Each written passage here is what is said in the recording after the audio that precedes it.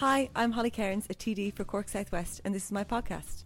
Welcome back to the podcast. It's budget week, so yeah, let's talk a bit about that.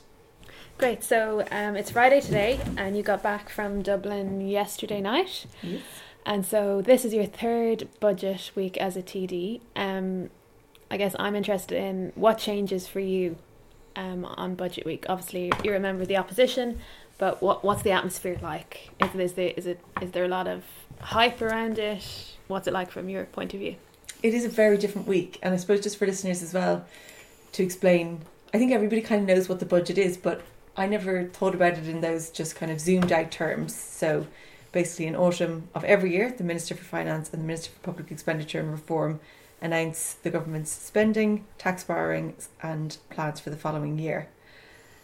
Covers all of the government spending and revenues, includes all government departments and agencies and state bodies, as well as the local government sector. Okay. So it's basically all of the money that they collect in tax throughout the year. How do they decide to spend that for the following year? But it is a very different week, so the barriers are up to prevent any kind of maybe aggressive protests or anything like that. And most of the time I see the barriers and I think, this is over the top. You know, what do you want to... Like when the barriers were up at the first week back at the Dáil and there was the fuss protest outside, I was thinking, is this necessary? But then, of course, there was actually a protest later that made them very necessary. But anyway, the barriers were up for no reason. There was no extreme protests, and I suppose that's kind of a lot to do with the nature of this particular budget. So it was a huge one, like unprecedented, one of the biggest, 11 billion. So they're calling it a kind of like a bonanza, like a giveaway a little bit for everyone. So there wasn't a kind of situation whereby it was, how could you not increase the social welfare payments? They did it just enough. You know, it was seen as a big spending budget, and in advance of it, even though when we get the budget on the day, we're not allowed to leave the room, it's all supposed to be so confidential and secret. Of course, for 3 days roughly in advance of that, there's all the different leaks coming out, so they're kind of kite flying and giving away little bits of information about it. And then on the day, there was actually even more. So they kind of orchestrated in a way that made it seem really good. It was like, wow, okay, there was an increase in social welfare payments, there was a payment to people with disabilities, there was a big kind of tax bonus for people who earn a good bit, and all of those different things, a double child benefit payment. So it seemed like this is great for everybody, and the media really ran with that as well. I thought it was very much like, this is great, go on, the budget. But it's a shame that that tactic works so well, because when you think about it, and like we just zoomed out, you get, the government gets all of this money that they collect every year, people pay their taxes, and then they can spend it. There's different ways you can spend it. So you can just see it, all of it as payouts, these one-off payments, or with that taxpayers' money, they can invest in things that make things cheaper for all of us, like public services that make life more affordable. So, you know, free healthcare, for example, actually genuinely free education, those kind of things really benefit everybody equally. And these kind of one-off payments are very short term, and it's to kind of quell, I think, public disquiet and public genuine fears about getting through the winter and all of that. But like, you know, an example of that, the €500 disability payment, and like people with a disability have a disability every day of the year. So €500 is almost insulting. So is the core social welfare payment for somebody with a disability. But they get away with it by pointing to these one-off measures to say they're looking after the most vulnerable in our society. Look at the double payment in child's benefit. Look at the €500 disability payment. Point to the one-off measures and say, look, isn't this budget fantastic and it protects the most vulnerable? But the long-term measures benefit people who earn 40,000 or more. It's kind of a clever way of doing it.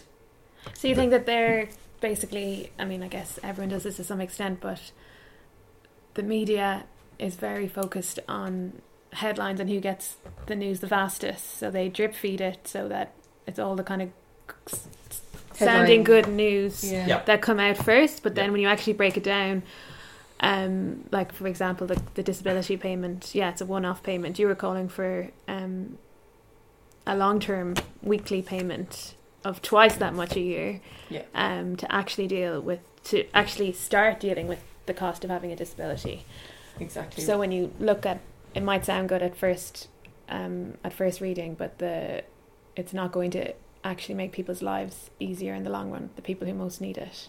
Exactly. And then the tragedy is when there's a budget like that of 11 billion, that's an opportunity to lift people out of poverty. That's the kind of budget where we can go places with, where you can start implementing long-term visions around disability support services, around children's disability network teams, around our education system, our healthcare system, and crucially things like climate action.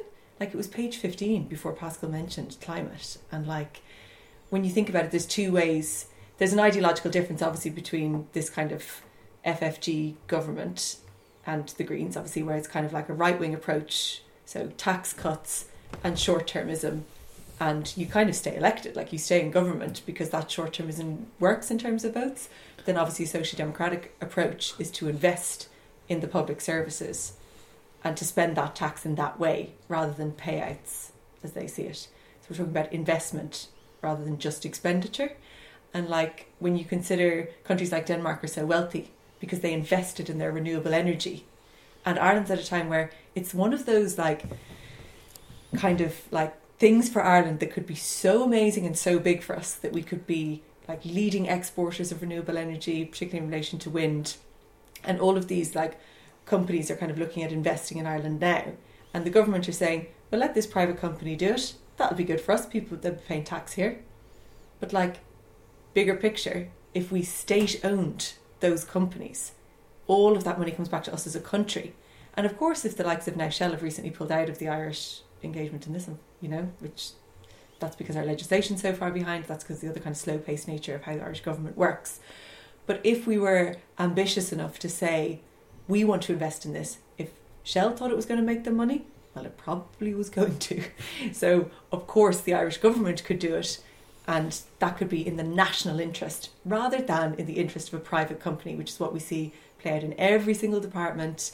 Department of Health, there's private companies making a lot of money. In the Department of Housing, investment funds are making a lot of money. And now, of course, in the energy sector, we will see probably a private company making a huge amount of money that we could make as a nation. So when you look at those opportunities where there's big investment, yes, you can have a budget where you give a little bit to everybody, get all the good headlines, and ultimately try and stay in power with that approach. Or you can have a bit more faith in the electorate that they might recognise what's a good fiscal policy, what's good forward planning, what's a long-term plan that will benefit everybody, and avoid crises like this energy one. Like, if we become more energy secure, we don't have to kind of like bend our budgets around the cost of energy coming in from other countries. It's just, to me, it's a no-brainer.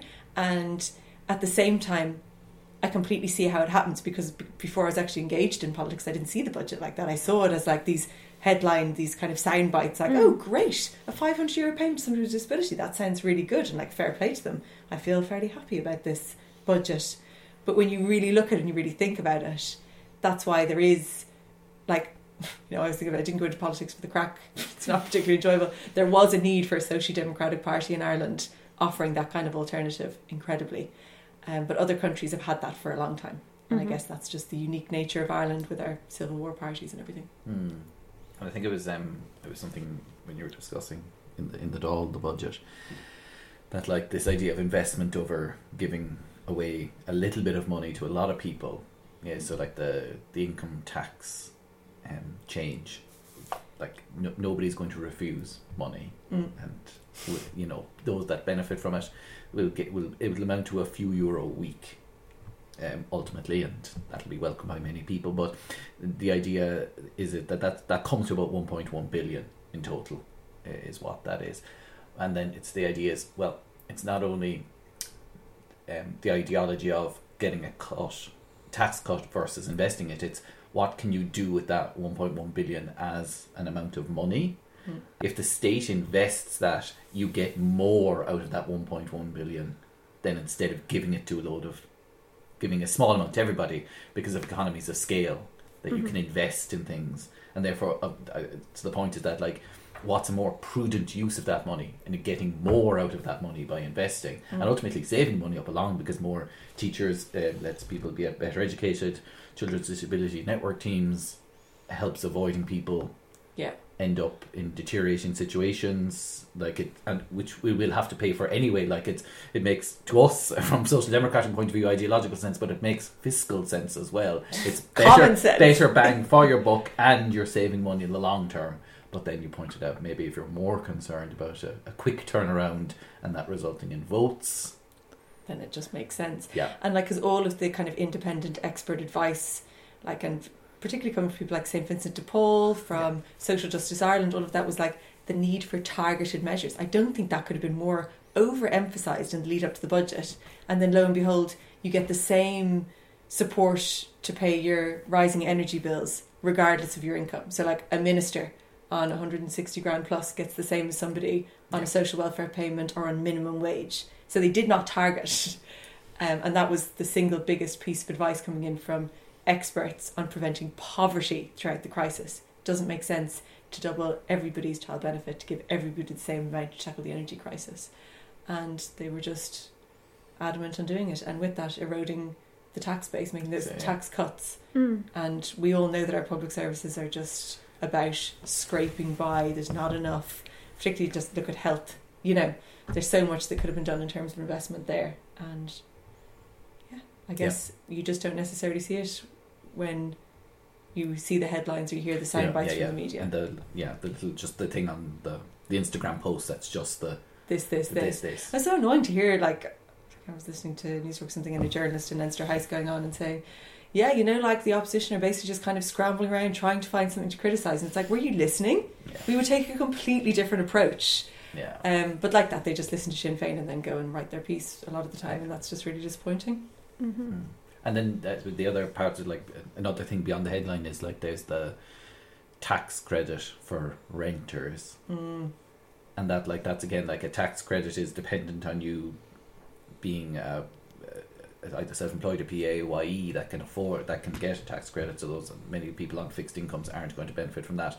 But then also the provisions of being a named person on a lease, being in a rented property. We know it turns out over the summer that compliance with officially registered properties isn't as high as we think might want it to be. Even within the TDs themselves. Yeah. You know, so like there's all that headline looked really good. It's like 400 people for rent, 400 euro for renters, but it's not. It's dependent on this and this and this and with the best will in the world, some people never get round to doing their taxes. Yeah. And it's an opt-in system with so many loops. So like it's not what the headline says. Mm-hmm. Not to mention the fact that, you know, without a kind of control of the rental market, like a rent freeze, that will just drive inflation in rents, is what the experts are saying. That a tax credit without a rent freeze just means an extra €100 to landlords rather than an extra €100 in a renter's pocket. Some renters' pockets, like you said. Yeah. Mm-hmm. So just the same thing over and over again. It's like, oh, how did this somehow end up benefiting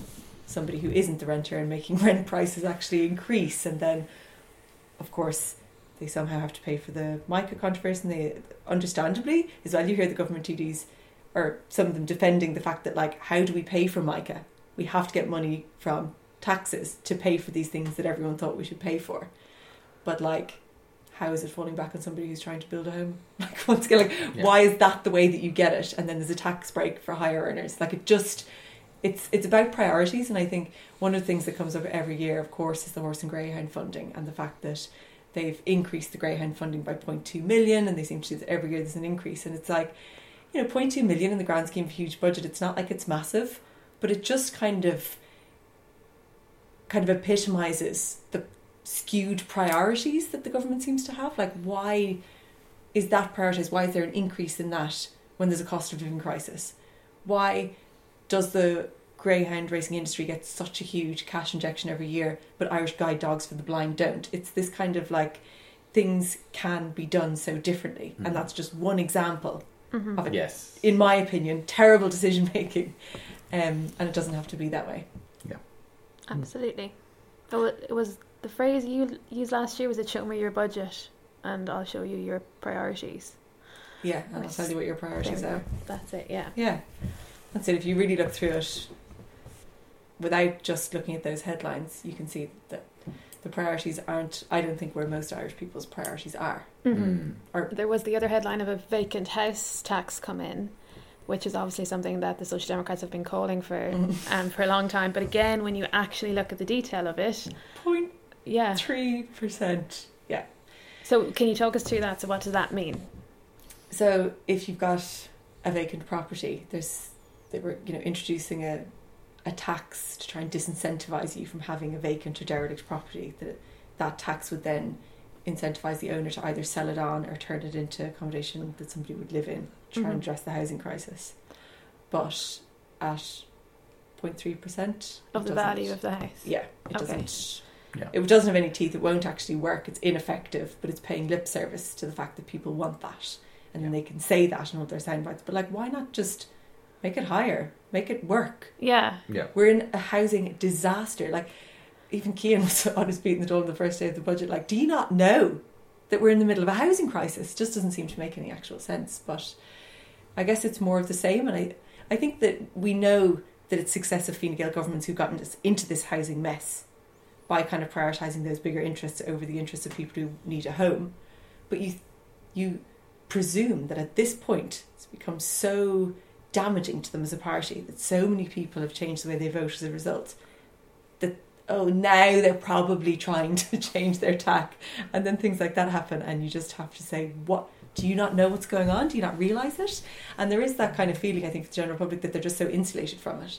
They're so far from not having somewhere to live or not being able to own a home. People in Leinster House tend to already own their own home, basically, the elected representatives. So there is that feeling. It blew my mind, and it was like just so annoying then to see how the media portrayed it, and then how the public might feel about it until, perhaps later in the year, when like that €500 of disability payment, I think, amounts to €35 a week between now and January or something like that. It's not at all impactful. Yeah, and then was it the Department of Health had commissioned a report on the actual cost of having a disability? Yeah. So Social protection. Social protection. So they know that their own capacity review said, it cost between 10 and 12,000 annually. But of course, that was pre-inflation, pre the energy crisis, and so if a person has a disability, their cost of living is between 10 and 12,000 euro more a year. Minimum. And they're giving. They know that. Yeah. And so what their solution is to give a €500 one-off payment to those people. Yeah. And then they're paying the 1.1 billion that will go to higher income earners. Like, it's it's blatant when you actually look at it.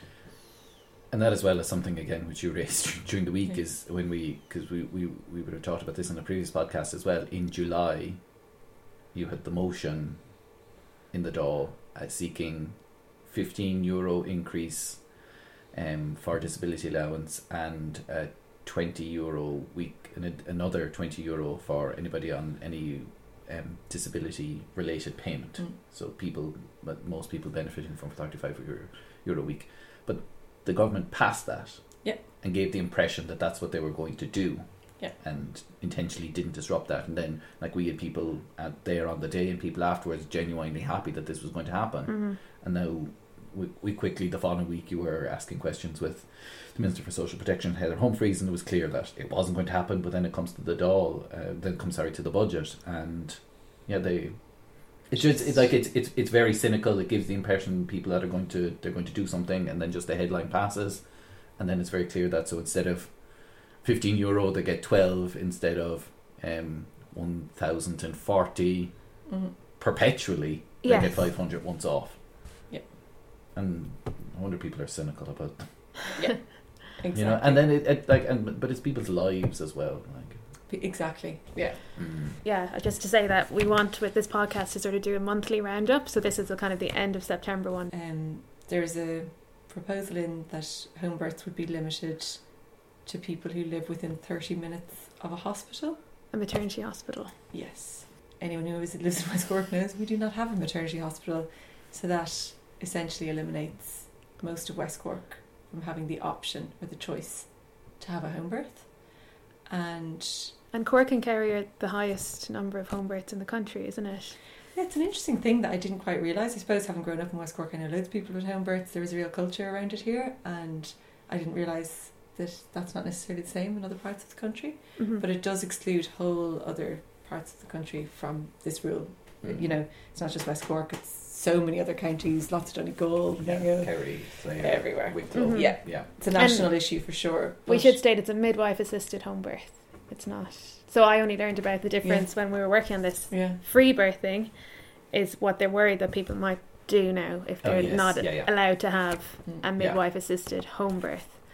Do you know what? I was talking to a midwife about this, and she said when she moved to West Cork, like in the 80s or whatever, there was a lot of that going on, like a lot of free birthing, Mm-hmm. and she couldn't believe it. That's how she ended up going into Mm. home births, because she thought that it needs supervision and, you know, midwifery, all of that stuff. So I suppose, one of the important things to highlight is that, like, if it's banned, it won't prevent home births. It will make them less safe, and And probably be a lot more side of the road births, which we often hear about in West Cork as well, where people are trying to make it. Exactly. I know somebody who, I think it was their second child, and they're going to the hospital, and it was like really just horrible. Like, it's, you know, an hour and a half or more. So I was thinking an hour and a half from here, but like 2 hours, 2.5 hours from some place in West Cork to get to the hospital. And if you're having a quick birth, that's dangerous. Mm. You're trying to get there, and she had ended up having to stop on the side of the road, and the ambulance came, and ultimately she ended up having her child in the kind of the doorway of the hospital. And then when she's having her child after that, that was the scariest thing for her, to go through that again. Yeah. And so she thought about going for a home birth and met with the midwife, and I think her kind of explaining it is much better than me trying to, so I'm just going to try and paraphrase her. But ultimately, she described it as she got another option. You know, Yes. at any point you can say, actually, I'm going to go to the hospital. Yeah. Be that a week before you give birth, 2 months beforehand, any time. But you have this whole new option basically available to you. And for her, it was her third child and her most positive experience. But ultimately, it almost reminds me of the repeal debate, in that, like, you can have safe home births or unsafe home births. Mhm. Banning them isn't going to make everyone's birth safer by virtue of them being close to a hospital. And that's just the reality. But it is something that dominated, when we first got back, we were really eager to raise that and make sure it was highlighted and ask, basically, what is the evidence behind this decision? Because it's not supported by any kind of findings or research or anything at all like that, which just makes it, I suppose, it's just an added thing that makes it unbelievable. I can't believe that they're actually trying to do that. And they've also banned home births. water births. Sorry, water births, yeah. So can you talk about that? That happened last year. Yeah, another temporary. It was a temporary ban, kind of was being called a temporary ban, but I don't think it's been lifted since, and that's going on a long time now. I remember when my goddaughter was born, that was in place. So my friend, who was planning on having a home birth, was told she could go into the water until the moment when she was about to give birth, and then she would have to get out of the water. Again, not necessarily ideal, but that's the kind of it's kind of non-evidence-based decisions that are just flying in and might be implemented. So ultimately, our job is supposed to raise these issues, draw attention to them, and hope that then that decision won't go ahead.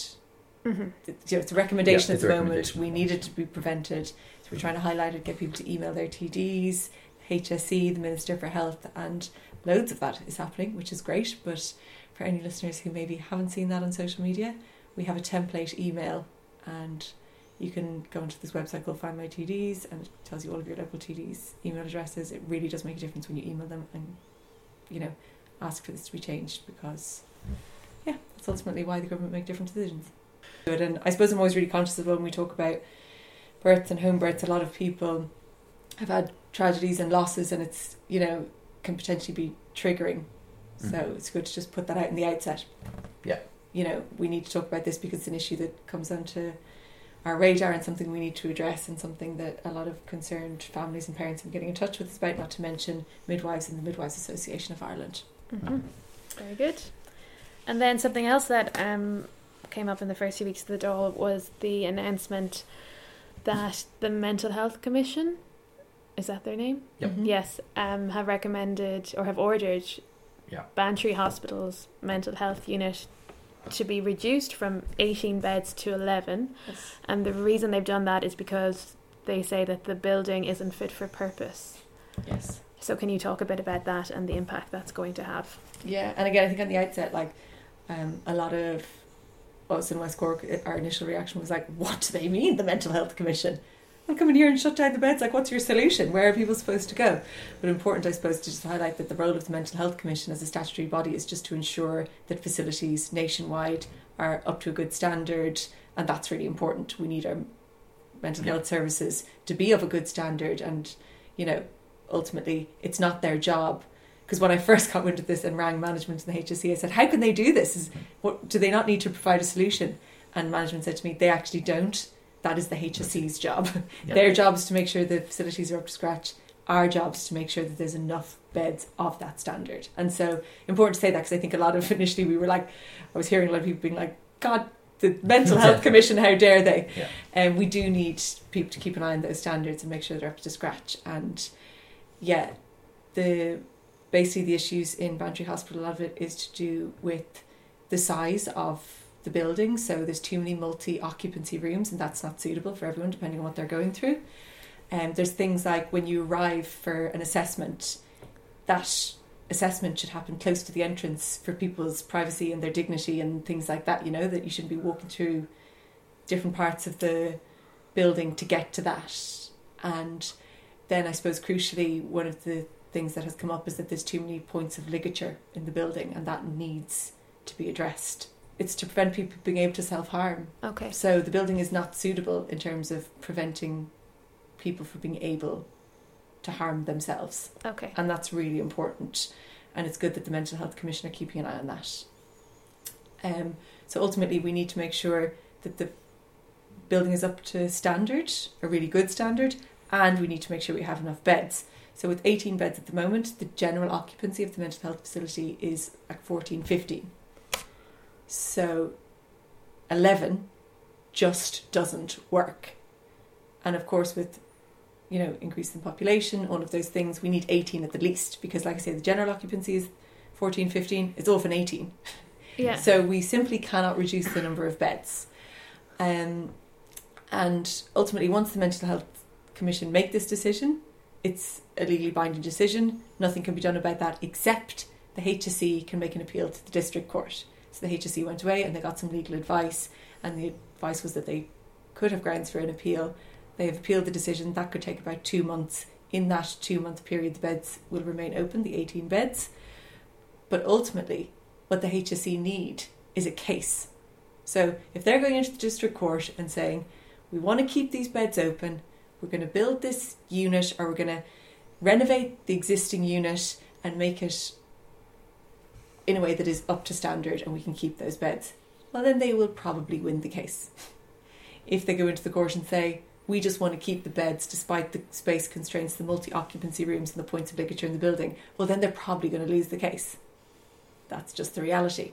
So one of the things that I was really pushing for in advance of the budget, and as soon as we got back, was like, we need multi-annual funding for mental health services. And like, just to zoom out, as I think it's always important to, Ireland spends less percentage of its overall GDP on mental health compared to the recommended amount by the mental health reform, but also the European average.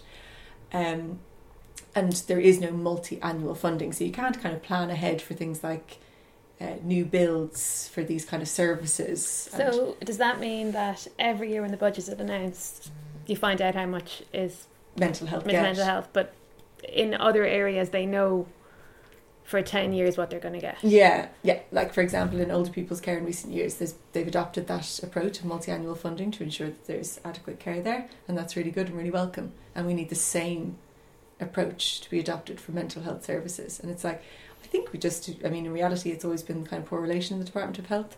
I was talking to somebody recently, and they were saying they were somewhere doing the seaweed baths or something, and they said that their aunt said to them, like, this is supposed to be really good for your mental health. Like, it was almost a taboo. Do you know what I mean? So like, yes. That's the kind of, that's where we're at. Yeah, you know, it's still kind of seen like that. But, you know, having proper services helps tackle that kind of taboo as well. You know, the fact that it's kind of all this kind of hush hush and, you know, the department, like, it's just so badly managed. Like, one of the things that we've raised so much is around eating disorder services. Of course, it's a mental health condition most associated with mortality and, you know, really affects young people, particularly now in the age of social media and everything. It's just so hard, and there's really inadequate services here. And, you know, 3 inpatient beds in the entire country, all of this stuff. But, like, previously, that department and that junior ministry had assigned 1.9 million, I think, and not 1 cent of it was spent. So there's this kind of mismanagement as well. Like, even when funding's allocated, and then the following year, like, no funding allocated under the National Eating Disorder Treatment Plan. So you just see this, like, terrible management, lack of oversight, lack of planning, and maybe we don't realise how big an impact that has until it's on our doorstep in somewhere like Bantry Hospital. Now I think the entire community here has realised. But it just, I suppose, you know, we've covered the budget, but, like, it goes to show how important these budgetary decisions are. Yes. And instead of, like, payouts and, you know, tax breaks for high income earners, we need to invest in our kind of threadbare public services to ensure that people who need mental health supports, for example, have them. And it just goes to show how important a socially democratic approach could be, that, like, if you have a government that invests in public services instead of payouts, expenditure all the time rather than investment, you have a different kind of a country that provides these supports to people who need them the most. Get off my soapbox. No.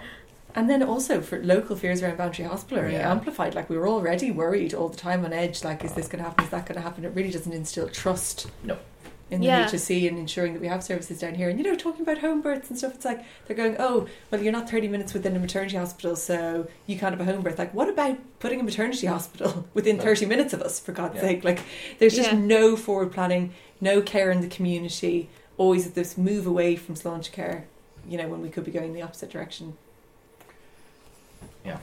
A related seasonal thing, again, to underinvestment in services is September is obviously the clinch point when it becomes clear that young people who need special education needs aren't getting the places they need. And it's also something that I think we've raised again and again and again, and I think it's absolutely disgraceful the way that the Dáil is structured, is that it stops in mid-July and doesn't come back till mid-September. And there's that crucial period in late August, early September when it's school places, it's school transport. And I know, like, our offices and other TD's offices are working on that, but you can't get the minister at that time. Yeah. It's the most frustrating thing. And every year, like parents have been pointing out as well, just one of the most frustrating aspects of this issue is that, like, there's children in primary school for 8 years. How are they not aware of how many children are coming out of primary school into secondary school? There is a very straightforward way to plan for this situation, and that just is not happening. And not only do they seem to not plan for it, acknowledge it, they seem to then try and ignore it and not deal with it. It is just excruciating. And for so long now, the Disability Matters Committee, because it's such a big issue nationwide, particularly in Cork South West, because there is no special school in all of Cork South West, we've been trying to get the Minister for Education to come into the committee.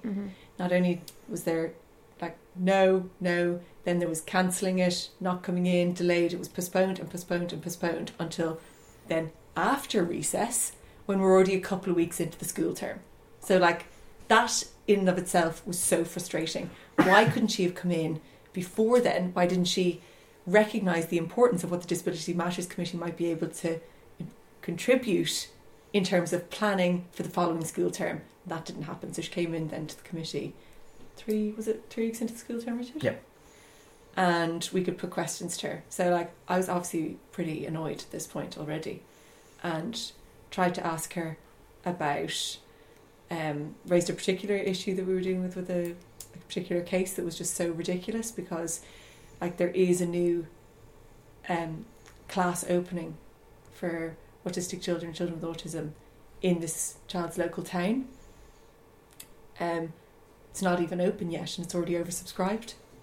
And so they're going to another school that's further away in a class that isn't specifically for that, so it's not suitable. And the regression, the stress on the family, the pressure, like, I think we don't realise like how hard it is for those families as individuals and how important early intervention is. We know all of this stuff, and then they just don't bother to plan. They come into the committee, avoid answering the questions, talk around it, because we asked about SNA wages as well. She just literally avoided that question. And I was talking about there's like this appeals process as well. So like if you, as a school, and so many principals in West Cork, like whenever I meet them, they do such amazing work in trying to ensure that all of the students in their school, that they can take more students in who need SNAs and who need extra supports, because they really want to provide that in their community. They're the principal of the local school. And then they're in a situation where they don't have enough SNAs. The board of management are fundraising, so they're paying SNAs privately. They're asking parents, and this is really hard for principals, I'm sorry, can you collect them early today because we don't have the supports? That's not fair on the parent, that's not fair on the student, and it's not fair on the teacher to have to ask that, you know. And so then when a lot of schools appeal the decision around their SNA allocation, they win and they get more SNAs. So why is the system telling them they're not entitled to that amount of SNAs if they actually are? Because what about the schools who don't realise maybe that if you appeal it, you're more likely to get it? Yeah. And like, why is the system set up to be so adversarial when principals are already overstretched and trying to manage all of this stuff? And then oftentimes as well, they just don't get granted the appeal, and either children don't get the support they need, or communities like Ballydehob had to recently end up fundraising to pay for the SNAs. And like, she just said, in response, like, there is no assessment, something like that. And I was like, but there is, like, she keyed in on a word which was used technically differently, and she completely ignored everything that I said. It was just the most infuriating interaction, and really just drives me to distraction. It's one of those things, it's one of those days where you're like, what is the point? You know, I feel like I can't represent these people enough. I want to do something to help. All of us in the office and the team do, and we just can't, and it's so disheartening and so upsetting. But I suppose what we can do is highlight how dysfunctional the system is, how dismissive the minister was, and hope that people will vote for change and ask other people to do it, because ultimately sometimes it just seems like the only solution. Yeah, and again, it was something that you had to raise, because you raised that with the Taoiseach the week before. You would refer to this individual case, which is symptomatic of the larger situation. But again, it's the amount of time and energy that parent had to give into helping their child. But then they also gave you permission to mention them. But like, it shouldn't have to be that private story shouldn't have to be told. No. And that was there was a lady yesterday at the Disability Matters Committee with Independent Living Movement Ireland, Catherine Gallagher, was talking about that, and just talking about how that's the only way people with disabilities often, the only way that they can make progress is that they have to share these really personal stories. Yeah. Coming into committees and TDs being like, you're so great for telling your story, thanks so much for sharing with us. Like, enough. We have all of the information we need. Yeah. People shouldn't have to keep putting their personal lives out in public for TDs to feel a bit of something, and then make the department then deal with that one particular issue. Like, it's just excruciating. But yeah, something that always is after recess kind of September issue over and over again. And then of course, in addition, another very obvious back to school issue is around the school transport issues. This is a recurring theme also.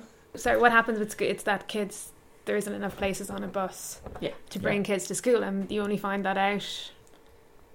Well, again, they do kind of know, that this might be an issue coming. Like, it's been an issue in Ballineen and in Enniskeane for a long time. It's an issue in Goleen. Like, it's this like just complete absence of planning. And Ross was doing lots of work on the issues in Goleen, and that has been rectified. But it's this always fighting fire rather than planning ahead. And then there's issues of children need to come in from Castletonbere to Bantry to go to the to Coaction and to the Sudbury school, and then there's no transport from there, and the local link are trying to figure out how to do it, and there's just this constant lack of planning and oversight. So yeah, another issue that has come in September, and hard to talk about this one. I don't know what to say. It was the Institutional Burials Act around Tuam, so listeners will probably know about the horrors of Tuam Mother and Baby Home, where loads of child and infant remains were discovered in a septic tank by a local historian, Catherine Corliss, and that sparked international outrage. It sparked a national outrage as well, but also a national acknowledgement that Tuam is not the only place where all of this was happening. You know, like these mother and baby homes, they had higher infant mortality rates than the rest of the population throughout the country, and they were in most counties. They were all over, and there was a lot of abuse, a lot of forced family separation, everything going on there. But anyway, years later, the only reason the government have come up with this legislation around the exhumation in Tuam of those remains is because of that public pressure, international outrage. It's taken them a long time to do it, and we went through this entire process on the Children's Committee of scrutinising this legislation, of the public hearings, the putting forward all of the amendments and trying to change it, and that was very kind of I mean, I say pointless, it's not pointless, because the changes that could have been made need to be highlighted and all of that, but we didn't get the changes into the legislation that we wanted. And I suppose the final outcome is that it is so welcome that finally there will be that excavation in Tuam.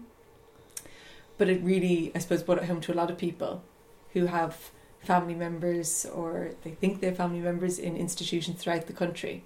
It's not going to happen for them as it stands. That legislation really legislates for a Tuam only excavation and a kind of a reinterment, a dignified reburial of remains. And yeah, there was like a lot of people outside the door that day kind of campaigning and calling for that this should be for all the institutions around the country. And as usual, the minister just ignored it and said that that's what he was going to do. Was one of those. And even because like one of the groups outside was one of the Tuam survivors groups, and like even with the Tuam intervention, that's still problematical, because there isn't engagement with them, or proper engagement with them, or acknowledgement of what their stake is in this. Yeah, same playbook as usual when it comes to survivors of institutional abuse in Ireland. Just disregard and ignore everything they're saying and tell them what's best for them. And yeah, it was just more of that. And even it's, you know, the way like oftentimes you see it that like just the bureaucracy around things is so much that it's impossible. And so like, for example, in the legislation, it's like if there ever was to be an excavation in another site, that they'd have to set up a whole new kind of body to do that. So it's like, just as a comparison that we used at the door, was like, imagine if for every crime we set up a new police force. Like, why would you do that? Yeah, because you're not going to. They're only going to set up the one. And yet it's kind of set up in a way like, you know, what people want from my engagement with survivors is like a proper, there's no making up for what happened. We can't rewind. People are living with that suffering. What we can do is allow them to have the same justice that everybody else is entitled to. So I really don't mean to trivialise it or anything like that, but like if there are remains found, say, outside here today, the coroner acts, there's site investigation, and if, you know, because that's obviously a suspicious situation, then the guards get involved and there is a natural course of justice. That it doesn't appear at all that is what's going to happen here. There was, you know, the attempts to disapply the coroner. Now the coroner will be involved with the body to a certain extent, but it's not clear. Like it's just a continuation of the long-term attempt to keep this under the carpet and not deal with it. But they've been forced to deal with it to a certain extent. It was an opportunity for them to do it the right way. Instead, they're kind of doing a little bit, but in the same manner that they've always done it.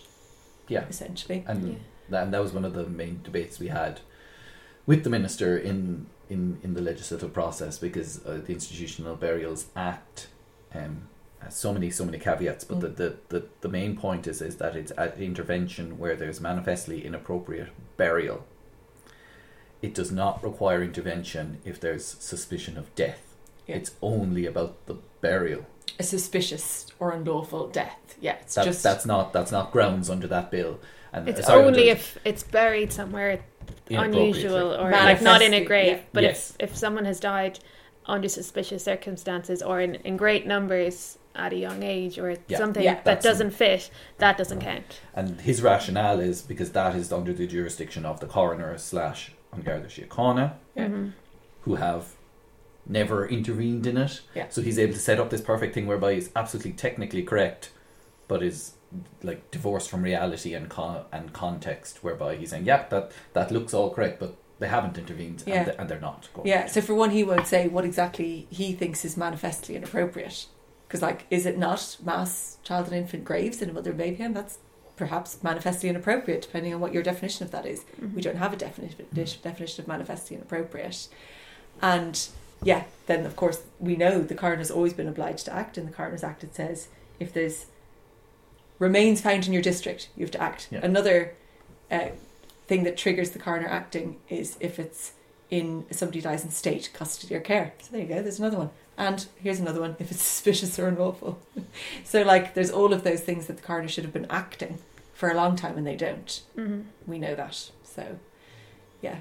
And as well, like it's systematic. It's not individual coroners, and the coroner system is incredibly under-resourced as well. Like it's just a system. The system isn't responding. Yeah, at the committee when I asked that, like, if the coroner acted or whatever, they're like, they would not have the resources to act in that kind of situation. But of course, it would require like government planning, resources for them to examine that situation. And the fact that the resources aren't there isn't a reason that you go, so we deny all of these people any kind of a right to justice. Mm-hmm. That's not a reason. And they won't even admit that that's what they're doing, so it's frustrating. Yeah. Just talking around it. I suppose the other thing we've been raising a lot in September is around the energy crisis. And I think, like, you know, we also what happened in West Cork in the recession, it was like difficult for businesses to stay open, it was difficult for businesses to recover, and one of the sectors, that's how he's snoring, sorry, who've been on to us a lot have been like, you know, SMEs and hospitality basically. And I have to say that I nearly feel like more worried about those kind of the cafes, the restaurants, the small businesses in West Cork now than I did then, back in 2008, because like how do you keep paying those rising bills if you're just not getting any more in? And like when everyone else is in the midst of a kind of energy crisis, you're going to go out less and have a meal maybe, or order a coffee or whatever. And I just don't see how businesses are going to be able to stay open. So we're calling for more urgent interventions and more targeted ones. Because like what we saw then, you know, in the budget is like they had, you know, the hospitality VAT rate at 9% during the pandemic to get people through that very challenging time. And it's going to be going back up to 13% in February, March. So their rationale for that move is like, look, did you see what the Dublin hotels were doing during the summer? Price gouging, prices through the roof. What was the price for a hotel at Gareth Brooks in Dublin? All of that stuff. So, okay, you know, they made a lot of profits or whatever during that time, but like, can you compare that to the Stuffed Olive in Bantry? Why are the Stuffed Olive in Bantry paying the price for what Dublin hotels did around a Gareth Brooks concert? It's like, it doesn't make any sense. We're asking for targeted supports. I get the fact that like the hospitality VAT rate, you can't target with that. That's a sweeping VAT rate for the sector. And it's very difficult to say introduce a different VAT rate for rural areas versus urban areas. You do that like via if you live within the local authority district, but like you go all the way up to cities in a local authority district. It's a really difficult thing to manage and work. What they can do is target supports at businesses, and like I think it's probably pretty clear to everybody now that the supports that are in the budget, they're welcome, but there will need to be more very soon because it doesn't look like energy prices are going down, and it doesn't look like consumerism is going to go up.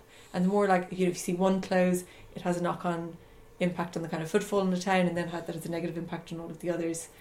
And you know, it's one of the biggest employers in West Cork, so it's something we've been doing a lot of work on in September, and just trying to get more supports for the sector. I think like, you know, any good stuff going on in September. The National Learning Network Awards in Bantry were lovely. I really enjoyed that. Oh yeah. It was one of those days that I was like, things aren't all bad. This is an amazing thing that we can all be proud of in West Cork. The graduation of the students in the National Learning Network. And did you say, I think I saw on your Instagram that you said that they have a higher employment rate afterwards than many of the universities or something like that? I mean, their employment rate after graduating is exceptional, 92%. So yeah, it's just an amazing organisation, and the way that they operate, like they help people in quite a lot of different ways to enable them to access education and then employment. So helping people with things like accessible transport to do all of these things, and it's just an exceptional model, and it just shows how effective it is when the right supports are put in place. And like another highlight of the September was maybe I had the independent living movement up in Leinster House in the AV room, and one of them was just talking about, Patrick I think it was, saying like, when are the government going to realise that we're also like an economic benefit like everybody else? We can work, like we like working and we want to work, and it's like just to see that actually the really successful model that we have in West Cork, it made me really proud, you know. Just a really nice event. They acknowledge that and practice it, and it all plays out so effectively. It just, I suppose it goes to show what the government could be doing. You see these things happening, and yeah, it's just incredible. So that was fun. What else happened that was fun in September? Calendar. Oh, it's fun.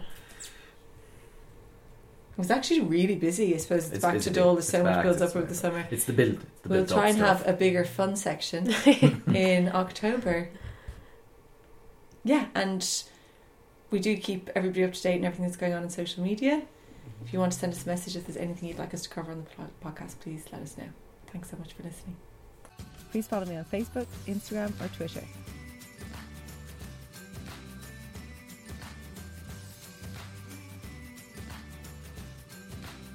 The music theme is Safety Net by Riot, taken from the YouTube audio library.